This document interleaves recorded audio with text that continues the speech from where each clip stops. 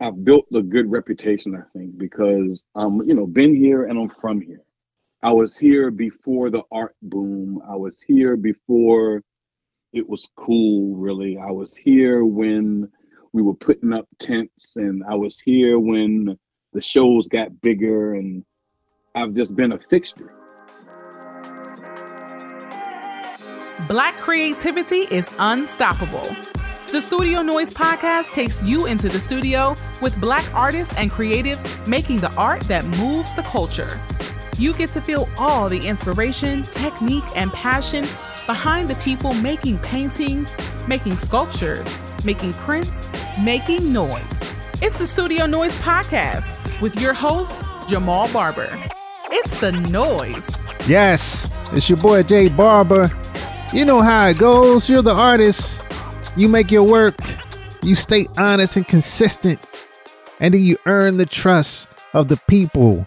Just like our guest today, Mr. Clayton Singleton. They'll start to trust you just to do what you do when it comes time for them and they need that great picture of grandma. That one thing that make everything look good, Joe. We talked to Clayton about that. His paintings are full of stories and Adinkra symbols, colors and layers, and his practice is based on his passion for art and for the people. So when people need a painting of somebody that they love and they're looking to get that good stuff, they want them colors, they want them symbols, they want all that little stuff. They know where to go. They know who to talk to. So this season, I'm asking people about their business, the business of art, like how they keep it going. And so we get into how my man Clayton handles his commissions and, all that good stuff that goes along with it. The inspiration, and of course, we break down the artwork because that's what I love to do. And so I hope you love it too. And we're going to get into it right here on The Noise. So yes, this Studio Noise, the voice of Black art, giving you the very best in Black contemporary art. There are a lot of art talk shows on the internet. You can find them everywhere, but only one is going to get you to get that art and that soul and that funk, that all that good stuff that you need in your life that comes from the melanated people and the culture that we make. And we giving it to you, giving you all the insights, the ins and outs, the inspirations, all the good stuff to keep you inspired in the studio and keep making that noise, baby. Keep making that noise. I want to see more of it. So you can check us out at studionoisepodcast.com. Check out our amazing archive of artists. I mean, we're talking Vanessa German, Latoya Hobbs, Evita Tizano. Everybody's doing that good, big stuff out there in the world. Big shout outs to them and all the success that they're having. And so we got all these people that you want to know and people that you need to know that go along with it. Like my man Clayton today.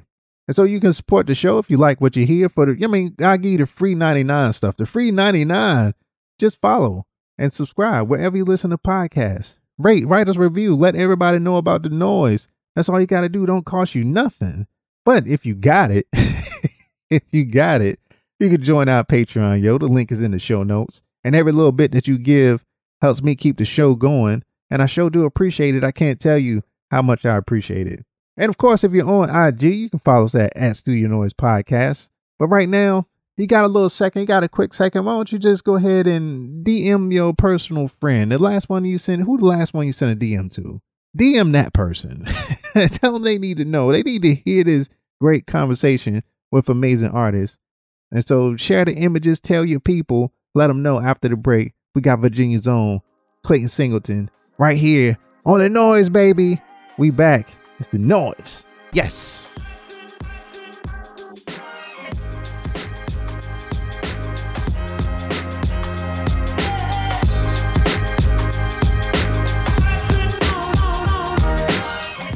This is Hilton 5 team, fine artists, and you are listening to Studio Noise.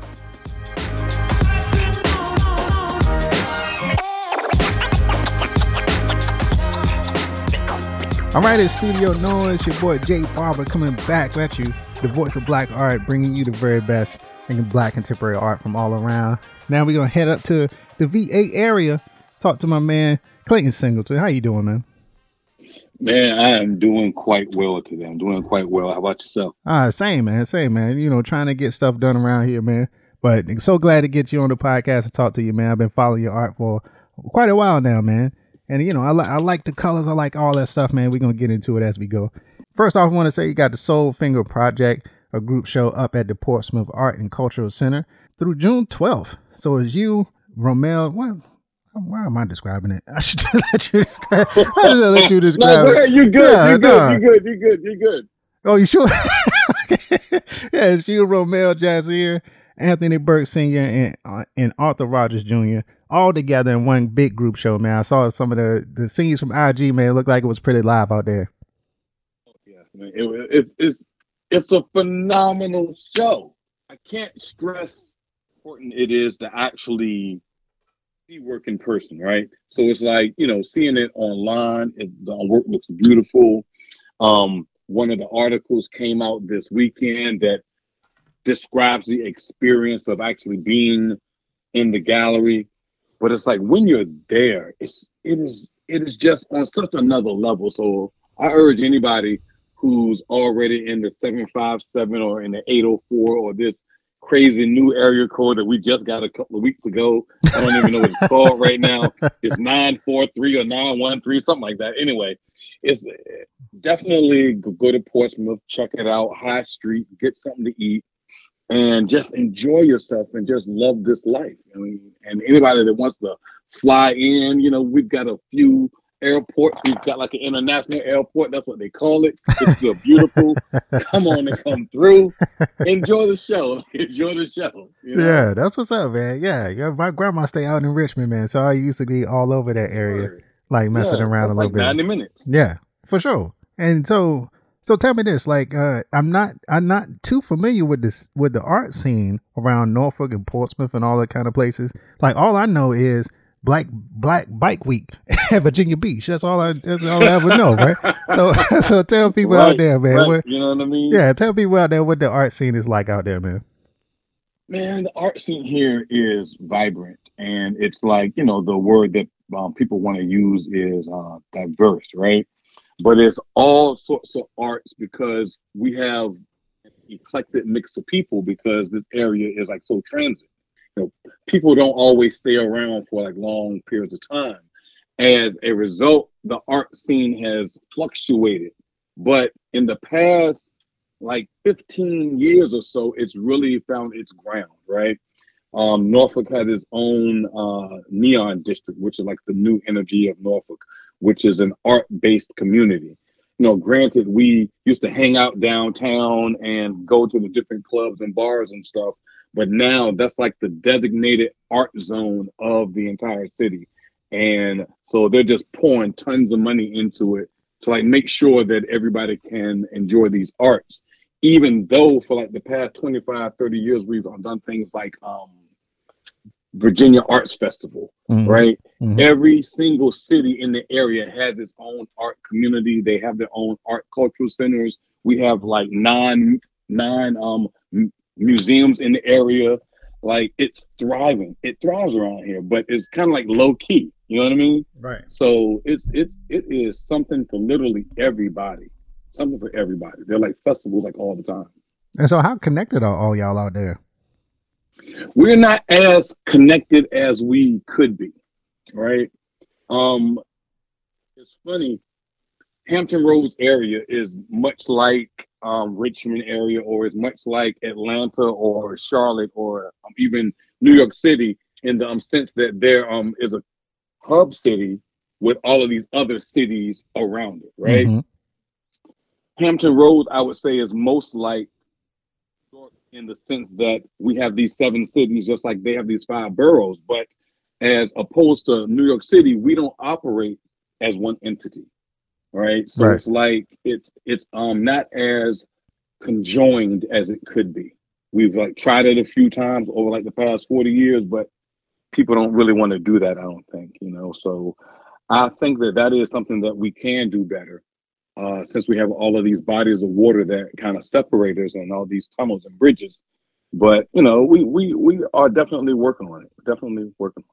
That's good to hear, man, because I think is one of the benefits I think that I had living in Atlanta was the art community, like, and how much like everybody was kind of not necessarily on the same accord, but operating and letting other people know and being right and being inviting people into what they were doing, even if you weren't a part of the group. Like, you could still be with us. You know what I'm saying? Like we can all just get together and celebrate.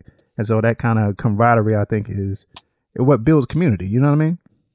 Exactly, exactly. And what's dope is, even though we've had this long history in this area of separation due to these bodies of water, right? So for like folks that don't know, we have the Chesapeake Bay, which is huge, like it's its own ocean almost, right? And we've got all of these rivers. So people have been separated by land and sea, basically. Over the years, as we've kind of conjoined better and gotten more bridges and tunnels and such, we've shared more information because you don't have to go by ferry anymore to get to the other side of the water. Mm-hmm. And it's just allowed it to be more of a synergy, to the point that I can have a show in Newport News and people travel from the south side, Right. which, you know, back in the MCI days, that was a long distance phone call. Yeah. You know, even you know what I'm saying? It was like, you know, literally Hampton is 5 minutes away, but it was a long distance phone call. Yeah. So, you know, that whole mental separation has shrank over these years. And, you know, we're all just trying to work together to keep this arts community thriving, and shows and sales and events, and just bringing all types of cultures together so that we can all just have our own clique, but at the same time, you know, enjoy each other's. Exactly. And so actually this question, one last question about your area, like how I've been noticing this a lot, but how much is the public art mural kind of wave like influencing like what goes on in that area? Because I've seen It's that a made the lot art in more Atlanta. visible. Yeah, I see it in Atlanta a lot, and a lot of places like doing like these huge government sponsored mural projects. A lot of companies are now doing big murals for advertisement and stuff like that. So it's a lot of like artwork going on in that kind of space. I would say we were a bit late to the game, but we're here. We didn't have as much sponsored or state sponsored mural activities and whatnot. Whereas now, cities like Virginia Beach, for example, cities like Norfolk, especially, are just pouring tens of thousands of dollars, hundreds of thousands of dollars into these murals so that it becomes more public. Right.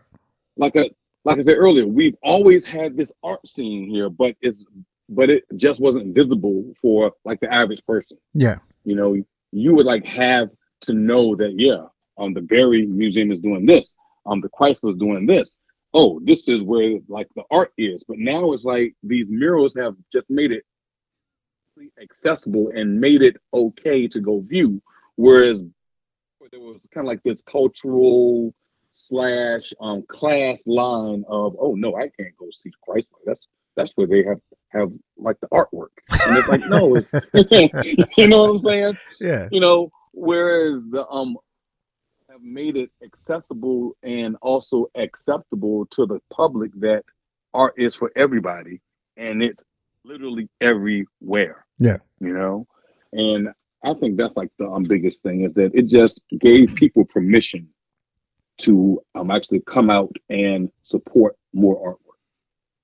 Man, Which is that's a beautiful thing. yeah, that's good to hear, man. When I lived in Richmond with my grandma, I used to always, you know, and I, you know, lived in the kind of black, you know, South Side area, and I Right, always right. remarked on how it wasn't that much color around.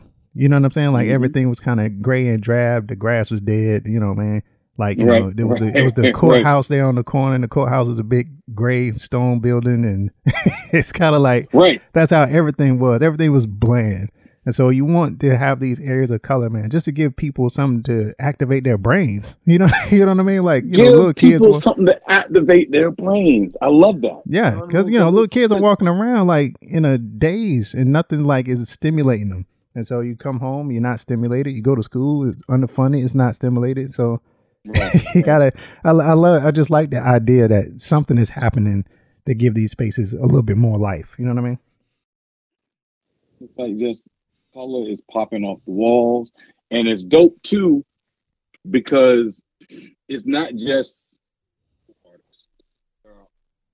there are like also national artists who are putting up murals and whatnot. One of our first big public in Norfolk was by what's his name? Wyland, right? Mhm. Guy that like does the ocean scenes with the top and the bottom. Oh yeah, Whereas, yeah. he like painted one of the downtown parking garages, right? And people were talking about it, which was dope to me because I was downtown doing AFAM Fest, the African American Arts Festival, and people weren't talking about that as much as they were talking about the whales on the wall. So so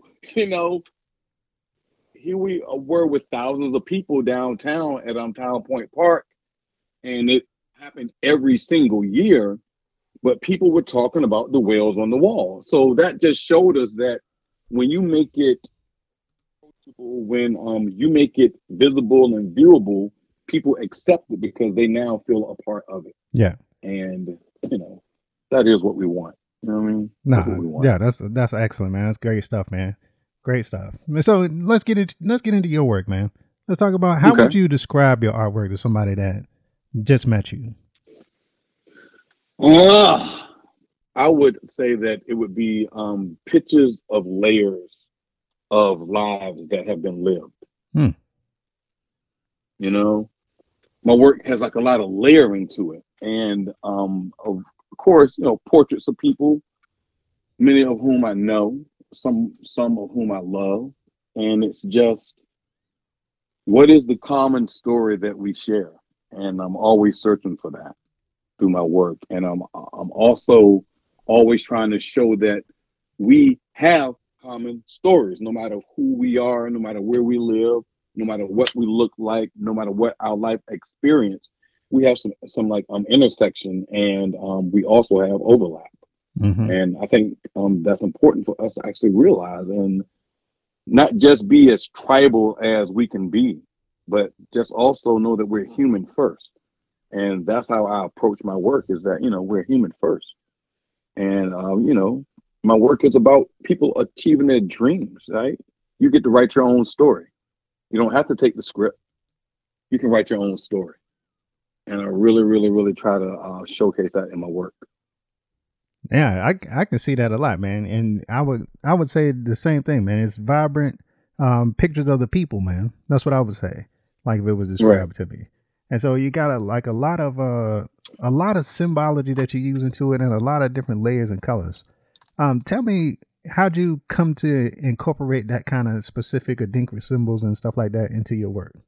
I would say one of the greatest influences for that was I was down in Atlanta and met this really dope dude, Kevin Cole, right? Oh yeah, my man. So I'm an art teacher, right?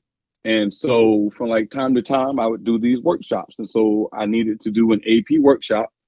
And I'm always showing artist work to my students. I had been showing pieces of Kevin Cole's work to my sculpture kids. Lo and behold, he's doing the workshop. It was just so crazy. And so I'm like, yo, I saw the name, and which, it didn't click at first, right? Yeah. But then as I'm sitting there, I'm like, yo, that's the dude from the wood, from the bended wood, right? So anyway, long story short, I just like ran up on him like, yo, love your stuff, you're dope. How can I be down? You know what I mean? And we just had a real cool conversation. He actually invited me out to his studio. I saw his work in person, and he was explaining to me how he used kente cloths and whatnot as part of the influences for his work, and which I had always played around with symbols anyway, because everything can be a symbol for something, and I was like really into language and really into using lettering and words in my work. When I started doing a bit more investigation, and I came across Adinkra symbols that I had seen in books, but I hadn't really investigated, right? And Seeing them on some of the buildings that were on our 35th Street, which was like our African cultural street in Norfolk. Mm-hmm. And but it's like I hadn't really investigated deeply. And so I started investigating and I was like, this is perfect symbols for me to use because it's a total visual language. I've had language issues all of my life, right? Like, I have like 4 different speech impediments and I used to stutter like ridiculously to the point that I would cry sometimes. Mm. And so I'm always interested in that thing that says the most with the fewest things, right? So it's Mm-hmm. kind of like a visual poetry almost. So I really got linked into it, started reading up on it more and more and more. Met some cool people. They actually gave me some stamps that were going into a museum, and Oh, so I wow. was like, yeah, I was like, yeah, can I get some of those? They were like, sure thing. And so I was like, are you for real? They're like, yeah. So I just started using them, and I got hooked on them, and I love the rhythm that they have visually. Mm-hmm. So it all just plays in line with how I think about communication and how I think about language, because it's sound and image all at the same time. And the Adinkra symbols do that for me. No, I really like that, man. That because everything that you described about the symbols as you learn about them, and people that don't know, I do suggest you go out, do a little bit of reading just to see, like, kind of what they're describing. Because some of the symbols are not just words, but like ideas, like stories. You know what I Mm-hmm. mean? Like all Yeah, involved in this one symbol, this one mark that people have made, and so there's a whole language that you have to learn again, like you were saying, but it can convey so much. You know what I'm saying? exactly, exactly. Do you have a You favorite know, symbol that you use like a lot? oh man, I would have to say my favorite symbol is the ram's horns, Mm. and that one, represents humility and strength, right? That there is strength in being humble, and it's like an abstraction of rams butting each other's heads together. Well, if you've ever been in a fight, there's really no agreement afterwards. After, you bumped heads literally with somebody, right? Or rather figuratively. So you don't have to all this rah-rah. Like not a lot of strength in rah-rah. There's force. You can like knock something down, but you can't hold anything up, Mm. right? Mm-hmm. And and so I believe that strength is about holding things up. Strength is about holding things together. You know how long it takes to build a building, but I can knock it down in a day. Right. You feel me? So, force is so limited. And with strength and being humble about that, you don't need all that rah-rah. So that symbol I've used for years. I even have it tattooed on me. I like use it as part of my CSFA logo. Like that's my favorite. I would say is like my favorite. The one that I use a lot in my work though, is the heart shaped Sankofa. Mm. Yeah. I tend to use that. I don't know, maybe like 20% of the time, which I think is a lot. That's like 1 in 5 almost. You know, that's a lot. Yeah. That's like the letter E on the keyboard. You feel me? Right. Yeah. That key goes first, right? So, so it's like I just really feel as though that's a good part of living is learning from one's mistakes. You have to do that if you plan on growing. You can't continue doing the same things over and over that aren't working and expect a different outcome, right? So it's like just like in mathematics and algebra, when you change the variable, you change the outcome. Absolutely. So I need to learn from my past and I need to get it and I need to keep it with me. I don't need to be hurt by it all the time. I need to remember so that I can do better. And then that allows me to do greater things. And so I think that's like a really big undercurrent in my life is that I've tried to learn from many of my mistakes. So, tend to use it. Yeah, that's fantastic, man. And so as we continue to discuss your work, I want to bring up an article that was on Black Art in America. It's called "How Poignant Are the Pictures That Portraits Paint," by Shantae Robinson. In it, she was talking about this movement and kind of, I don't want to say proliferation, but it's kind of more mainstreaming of Black figurative work. What do you think about the kind of moment that we're seeing where there are so many more Black figurative artists on the market, and that seems to be the more mainstream direction that people have accepted in Black work? And you are, for all intents and purposes, a Black figurative artist, right? Right. As you're doing it and layering it, like, do you feel yourself kind of as part of that moment, or do you see it as like sort of a separate thing? I see myself as part of it, and I feel like it's about time. Tell me why. The first time I saw Black portrait art, I was about 7 years old, 6 or 7. We have the unfortunate happenstance of having the Chrysler Museum of Art here. And so Norfolk Public Schools would take us on field trips to the museum all the time, right? So I was able to see the very first piece by Barclay L. Hendricks, Slick, which is like a self-portrait gig, right? Yeah. And it's huge. And it's even more huge to a 7-year-old. So there I am standing, and I remember going, the only picture painting that I recall of a Black person in the whole joint, which was like, we're the rest of the Black people. And I don't know that I really thought it in that manner, but I felt it because at my home, we have pictures of Black people on the wall. Yeah. So it's like, it was a bit abnormal to me. And just going to different museums or seeing different pictures of art that they would show you in the social studies books, the only time that I would ever see pictures of Black people would be Black people struggling, right? So just thankful that it's about time that, the Black imagery and like Black portraiture has pushed forward to the mainstream of acceptance, even that among Black people, because I know a lot of non-artist Black folk, and they're not used to seeing these images. You feel me? Like, this is new to them, even though it's been around for like a minute. It's always been here. So I think it's about time that images of Black people not within struggle and appreciate it. I completely agree, man. I think one of your pieces, The Best I Have to Give, which is quite a large piece, right? And shows a woman and a child sitting in her lap, and all the symbols and stuff and layers that you do like behind it.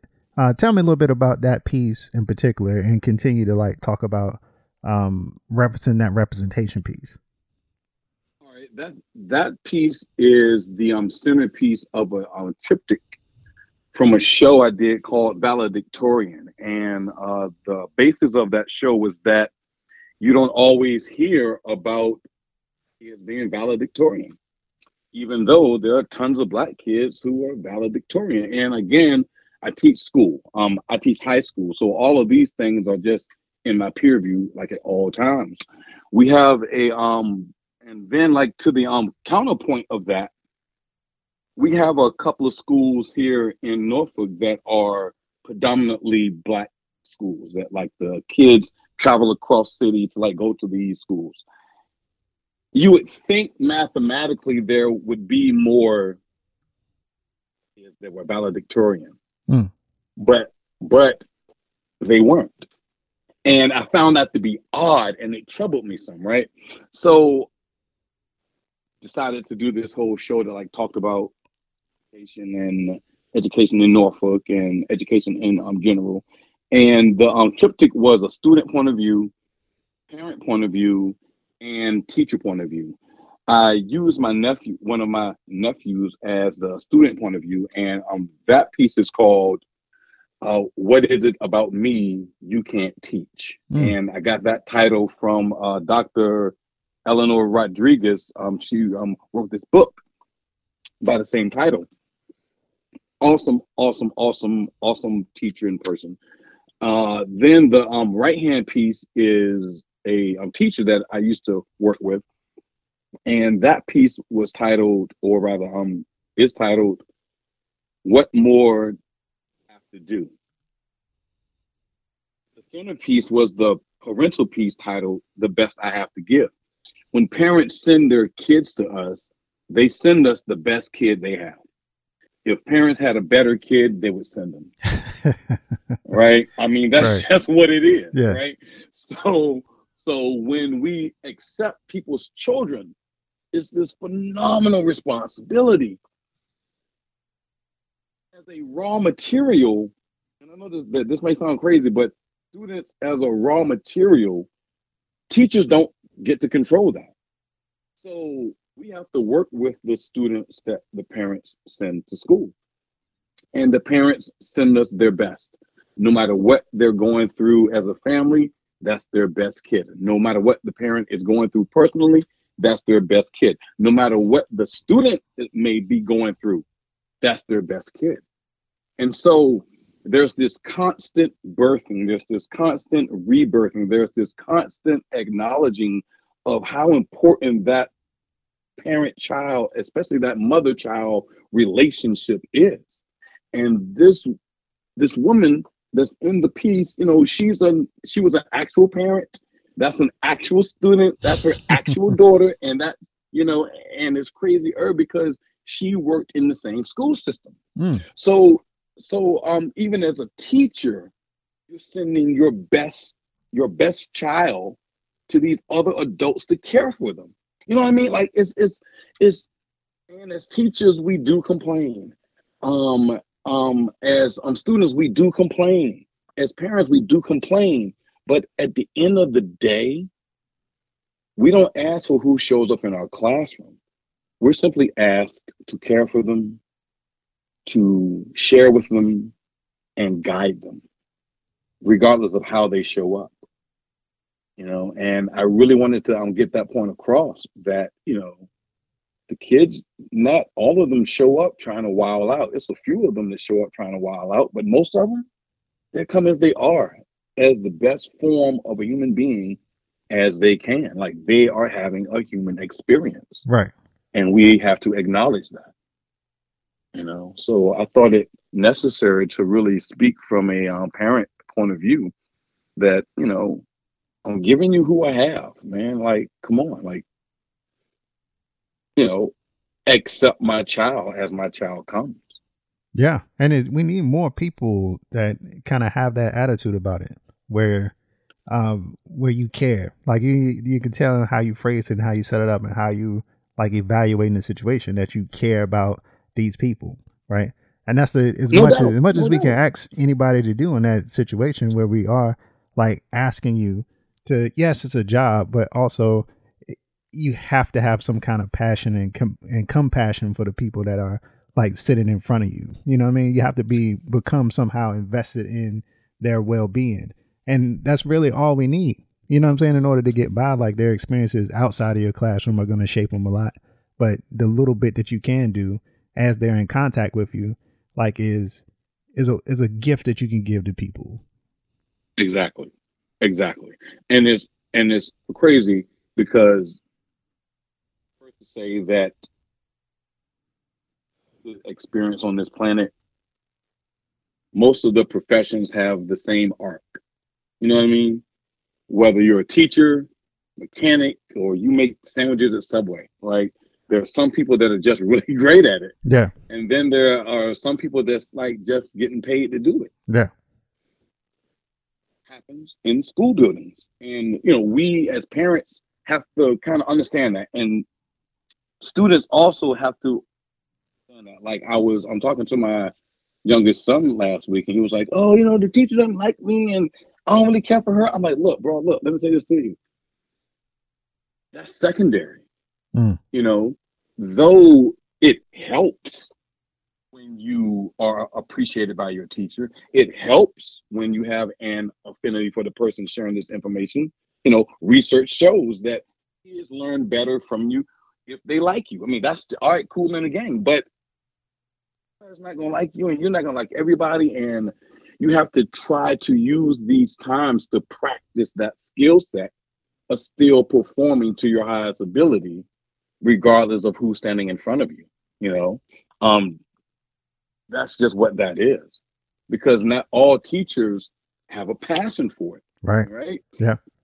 Not all teachers are made to do it. Many teachers are paid to do it, and it's just what that is.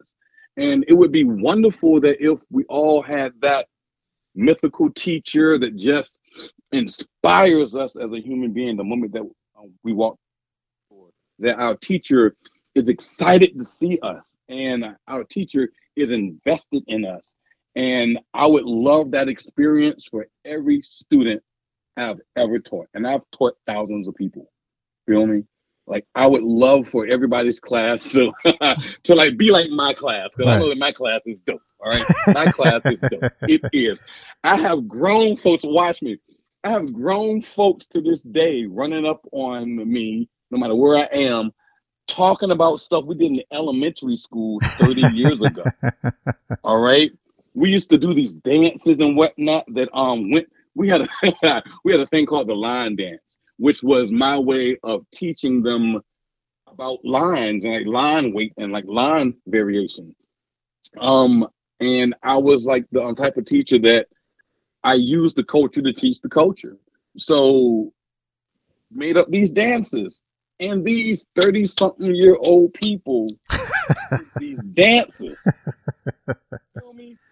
So I know, and this may sound crazy, and it may sound like I got a whole bunch of ribbons and horns to blow, but I have a dope classroom. You know what I'm saying? And it looks beautiful, and it's got the colors, and it's got artwork, and it's got mud cloths, and it's got all these variations of art, and we play music, and it's just, and it smells good. Like, it's a wonderful place to be. But everybody's classroom is not that, and everybody's teacher is not that, and everybody's student showing up is not always ready to learn. But that's the best that parent had to give, and we got to rock with it.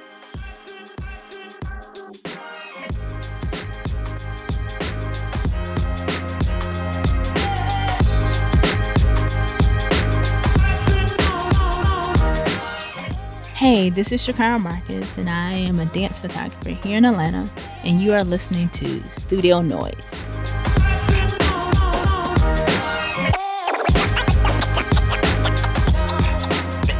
I like that, man. I like that a lot. Tell me about another piece of yours called Brothers. Okay, Brothers. Oh, yeah. That's a 40 by 60 on canvas, stretched on like a good 18 weight canvas there. That piece, though it's not us, represents my brother and I, right? Represents my brother and me and my brother. So one of the figures hands behind his back, like in his pockets. And then, pause, time out. This is the Brothers that you're talking about, because I've printed different versions of Brothers. Okay, yeah, that's it. Because I'm actually looking at the very first one of us when we were like 4 and 6 years old. Anyway, so it's been a running theme to my art. Like I say, I like to live my art life, right? Yeah. So that piece basically the relationship between us and how we interact with the world. The one with the guy with his hands in his back pockets, he's kind of chilling. He lays back. He really not worried about much. He's like, whatever. Then there's like the other guy represents me, and he has his arm across his chest, right? Which is a slightly defensive position, because I got to be ready. And that stems from how we grew up. We didn't always have a 2-parent household. We were like latchkey kids. Park Place was cool, but it wasn't always, gravy and grape. It could be a little hectic. Mm-hmm. We weren't always at my grandmother's house, which was like, safe haven, safe haven. So it's like whenever we were home alone, I was in charge and I was responsible. Like this is the 70s when people left their kids at home and it wasn't seen as neglect. And I know that might sound a little odd, but yeah, we were also outside with metal cars and glass. So we lived. But it's like whenever we were home alone, it's like I was in charge. And I had to make sure things went right. And it's like I just kind of grew up with that sense of protection, you know. And even up until you can say like now, I'm still protective of my younger brother. We have two different personalities, and the way we approach life, I'm a bit more stressed about it. He's a bit more chill about it.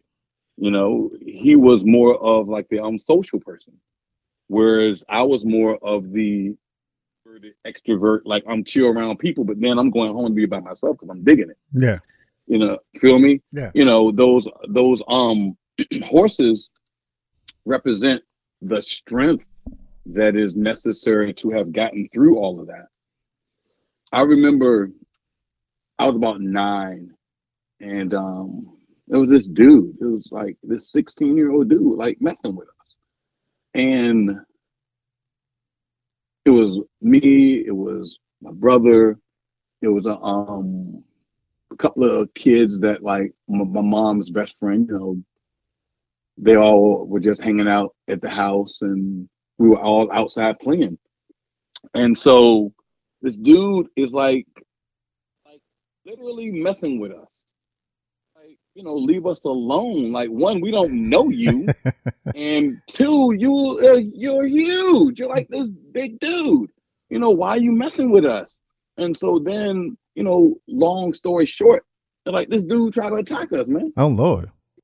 Like, we are kids, and people out here that are predators on kids. Yeah. And so what I did is gathered my barefoot brother, who had on some white sweat socks, because we had just come out of the house to play. Feel me? I had on some light blue jean shorts with red stitching. I had on this nylon tank top with these U-shaped designs going all on it. And my brother had on kind of like a little jersey looking little shirt from like the 70s. And I want to say he had on some white track shorts with like some red stripes. And I walked us from Ward's Corner to Park Place, which is, I don't know, about 5 miles maybe. Oh, wow. You know what I'm saying? And I walked us to my mom's friend's house. I felt like that's where she might be, is that she was over there, which was the mother of one of the kids. But they weren't there. So then I walked us deeper into Park Place because we had got to Villa Heights first. And so I walked us to Park Place to my grandmother's house. And she's like, what are you doing here? You know what I mean? Why are y'all here? Where's your mother? You know what I mean? Shout out to my mom, because it wasn't like she was gone a long time. It was like, they had gone to the store. And so mom happened to stop by my grandmother's house to drop off something before she was coming to the house. And she's like, what are y'all doing here? How did y'all get here? And so I told her what happened. And so she was like, do anything to y'all?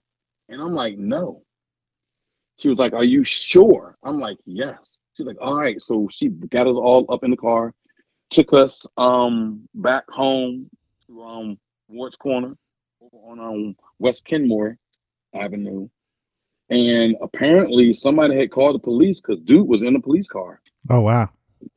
When we got there. I guess he was messing with somebody else's kids. I can't really know for sure, but I do recall he was in the back of a police car when we got there. And my mom asked me again, it's like, did anything happen? And I'm like, no.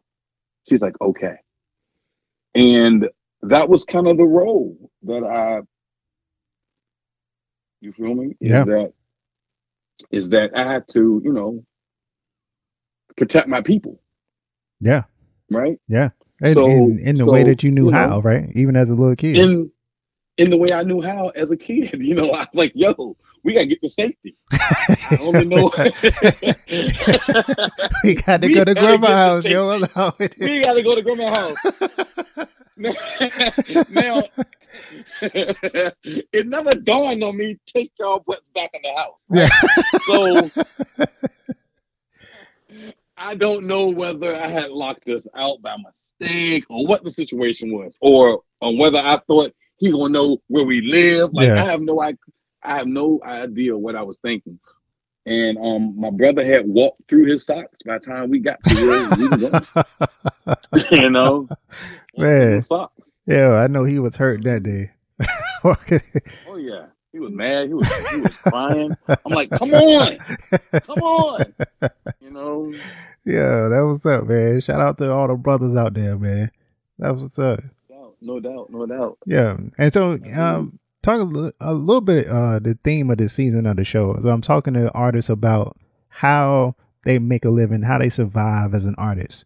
And so I noticed on your website at ClaytonSingleton.com that you have like a nice section up there that talks about commissions.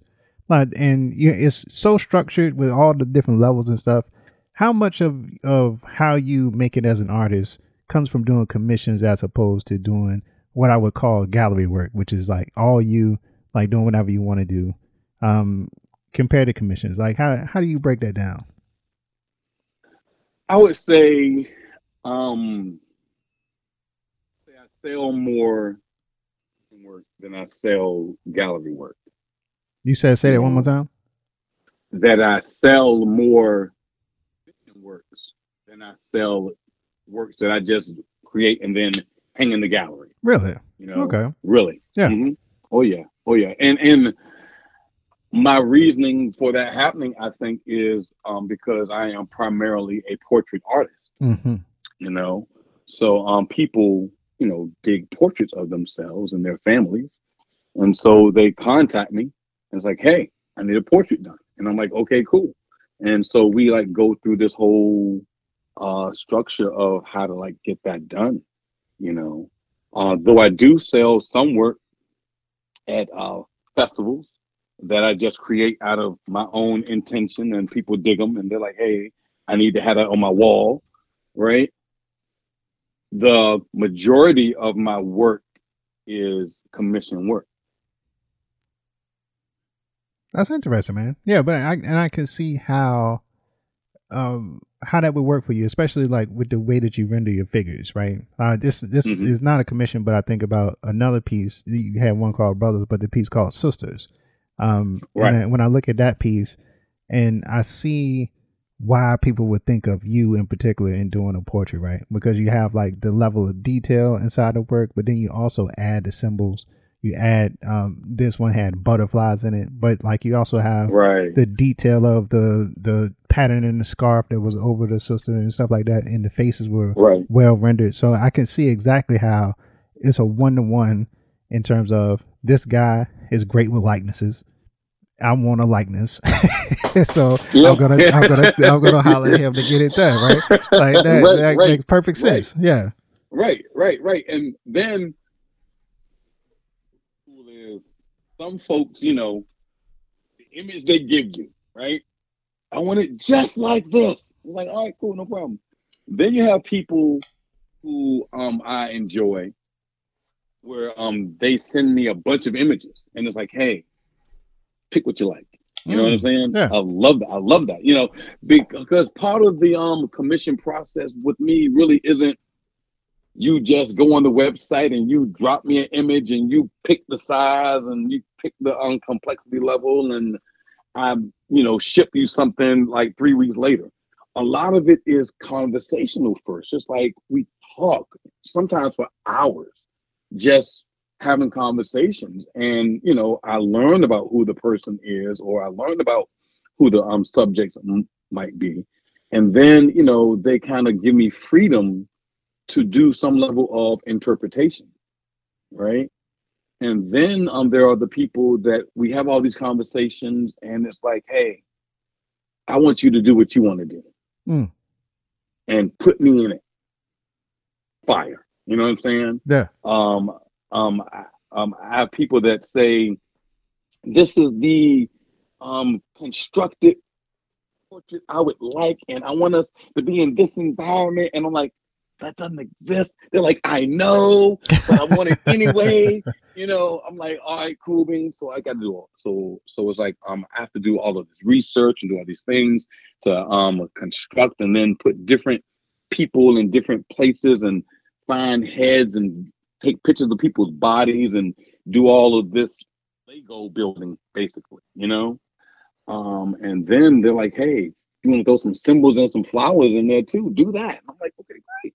Oh, So you know, yeah. So it's I love that have seen me in both accords, so that I may be able to do something that's for them. Right. Right. You know, that it's not just a likeness that you could get many other people to do, but that you're coming to me because you want how I might be able to do it. Right. And I love that. Yeah. I love that. Right. They want a Clayton Singleton. They don't want just, you know, any old person. Right. Which is crazy, right? Which is crazy. Right? It's like it's that is so many people, what they do, not exactly what I do, which is just phenomenal to me, that I can like eke out some measure of difference that makes it stand alone for the person that wants one. Right. You know, because like hundreds of thousands of works of art. I've seen tens of thousands of works of art in person, and I've seen work that just blows my mind. It's just beautiful. And then I see people stretching themselves, right? Just like when I first got introduced to your work, I've seen just in like the past 5 years or so this growth. You know what I mean? That it's like expanding, and I'm like, that is so dope. And just for somebody to say, out of all the options, like me, and listen, wow. Yeah, that's all right there. Yeah. You know what I mean? You know what I mean? Yeah. You know what I mean? Yeah. Feel like I'm bowing my head as well as beating my chest. It's like, yo, out of all the possibilities, you want to choose me?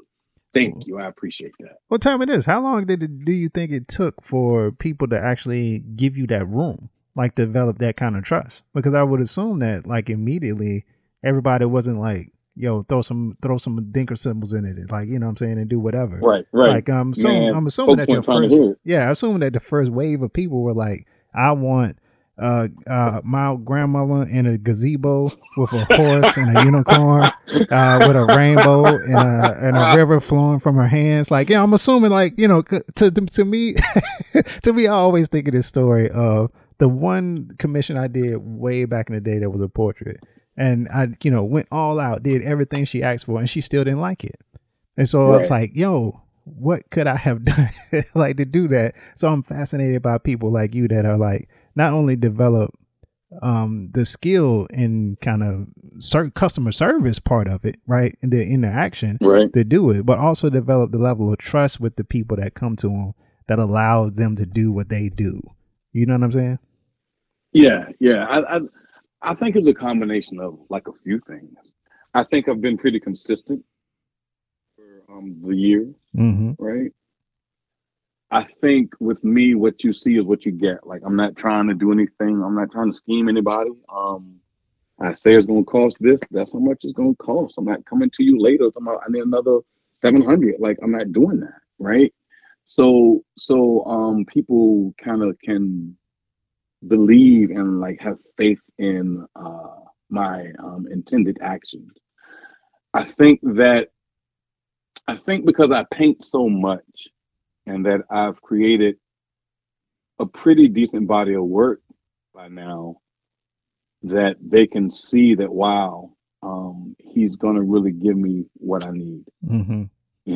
and I think that that's a big part of it. Plus, too, out in the area, mm, I've built a good reputation, I think, because been here and I'm from here. And I was here before the art boom. I was here before it was cool, really. I was here when we were putting up tents, and I was here when the shows got bigger, and I've just been a fixture. So people have come to know me as that's Clayton. You feel me? So that has just given me the ability to try some things Yeah. and just try some things. And I think I've earned the trust of enough people that when they talk to somebody about me, they're going to share things that are good. And they're going to say, hey, you can like trust this guy with your image. Have I had somebody not like the work I gave them? Yep. I know two people right off the top. It's like, I don't want it. And Wow. I'm like, why not? And they're like, that ain't me. I'm like, yo, that is you. And I remember this was even back when my mom was alive, right? Yo, it's so crazy. She was like, I'm not gonna like that. I was like, what do you mean? It looks just like her. She's like, yeah, I know. But she's not gonna like it. Man, yeah, that's I'm crazy. like, what?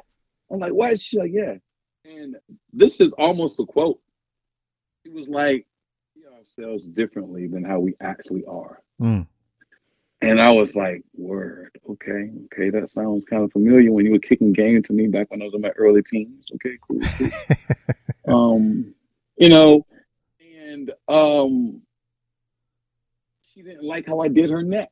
Mm. Like, I'm sorry, but I was like, yo, this is the picture you gave me. What did you want from me? Mm. She want to put that filter on it. Wanted me to hit her with the filter. Yeah. You feel me? Yes, yeah. Trust me. And listen, you got to tell me you need the filter. You got to tell me, hey, Clayton, one them chins, got you. You feel me? This is your work that you're gonna look at every day. Yeah. So it's like that's when I started to really have conversations with people about what they really wanted, Right. versus what they gave me. Right. Because sometimes people's only picture has this crazy shadow on it. Got to take that off. Sometimes people's only picture is not in focus, and you've got to kind of imagine it in focus. What would it look like to stand next to this person? And not try to be so experimental that you create this whole different face, but that you really, just, I don't really know how to describe it, but just kind of believe the person that you're looking at. Yeah. What Yeah. I mean? Yeah. And I hope people understand that, because I get exactly what you're trying to say. Like it's not just a recreation of a photo. Like you have Right. to do other things to it, like to make it somebody love it. You know what I Exactly. mean? Like, yeah. Exactly. You know what I try to do? I try my best to incorporate the life of the person in the piece. Mm-hmm. Like I really want to do it. When I'm painting, I'm thinking of the interview. I'm thinking of the stories. I'm thinking of how I felt when I was around the person or people, And I've painted some pictures of some people that were like in a bad way. And, you paint these pieces knowing that 6 months from now, they might not be here. Mm. So level of responsibility do I have? This person that was here on earth while I was here, what level of responsibility do I have to make sure that what we leave is honest? Mm. Like, it has to be honest. At the end of the day, the painting, the portrait, the artwork has to be honest, Mm-hmm. you know? And that's like a big deal. That's a big deal. That's a really big deal. It is. It is. And I think that's what people are looking for. You know what I mean? Yeah, I try my best to give it to them. You know what I mean? Oh man, that's incredible, man. With Yeah, my skills. that's incredible, man. So after the Portsmouth show, the Soul Finger Project, what do you got coming up after that? Oh man, I have a show in September titled Kim, and those are all paintings of my wife, Kim. So I've had this show in my mind for like a few years now, and so it's finally going to happen. In July, I have an artist residency down in St. Croix for like a month. Nice. So yeah. That's gonna be real dope. That's gonna be real dope. I'm going to be community centered. We are going to create a mural as well as doing some teaching and workshop with children one week, as well as with adults the following week, and then that third week we're going to do a community piece. We're like trying to actually get a school to like do that piece, you know. So it's going to be really, really great, and I'm going to learn a whole lot. I'm gonna learn so much while I'm there, and I'm going to bring that back with me. And of course, there'll be a show or at least a series that actually comes out of that experience. Yeah. Yeah. It's gonna be cool. Man, that's amazing, man. That sounds like a great summer coming up for that guy right there. It's Clayton Singleton, man. And you making us all look bad, man, doing a whole show about your wife, man. Now you don't put the pressure on us other brothers. you got the pressure on the older brother, man. Like, oh man, Jennifer, my bad. That's like that episode when the dude came in making all of like the wives swoon. Yeah. How come you can't be like that? You know, yeah. My fault. I love it, man. I love it. I can't wait to see it, man. That's awesome, yo. Tell everybody where they can hit you up at, man. Holler at me on ClaytonSingleton.com. Hit me up on Facebook. I'm typing in Clayton Singleton. I pop up. Instagram is Clayton Singleton Artist. If you happen to find a post about love, that's me too, but don't worry about that one. Go to the other one that reads Clayton Singleton, Clayton Singleton Artist, you know.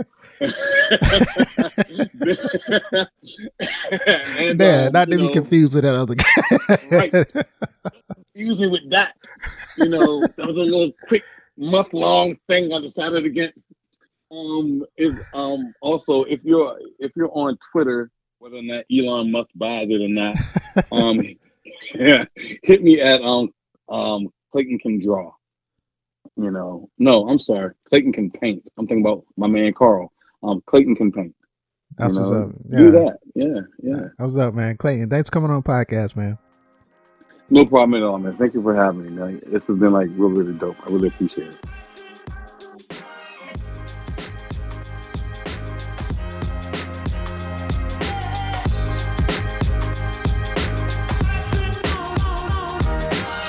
And that's it. Another episode of Studio Noise in the bag. Big shout out to Clayton Singleton. Y'all make sure y'all go check him out. Support him. Get the commissions. He could put them dinkers in them. So it's all good. I love it. Next week on the podcast, I'll be back. I don't know with who. We're always giving you more. We catch it back up, but I got you. Don't worry about it. And all my artists out there, this is a little pro tip for you. Back up your backup.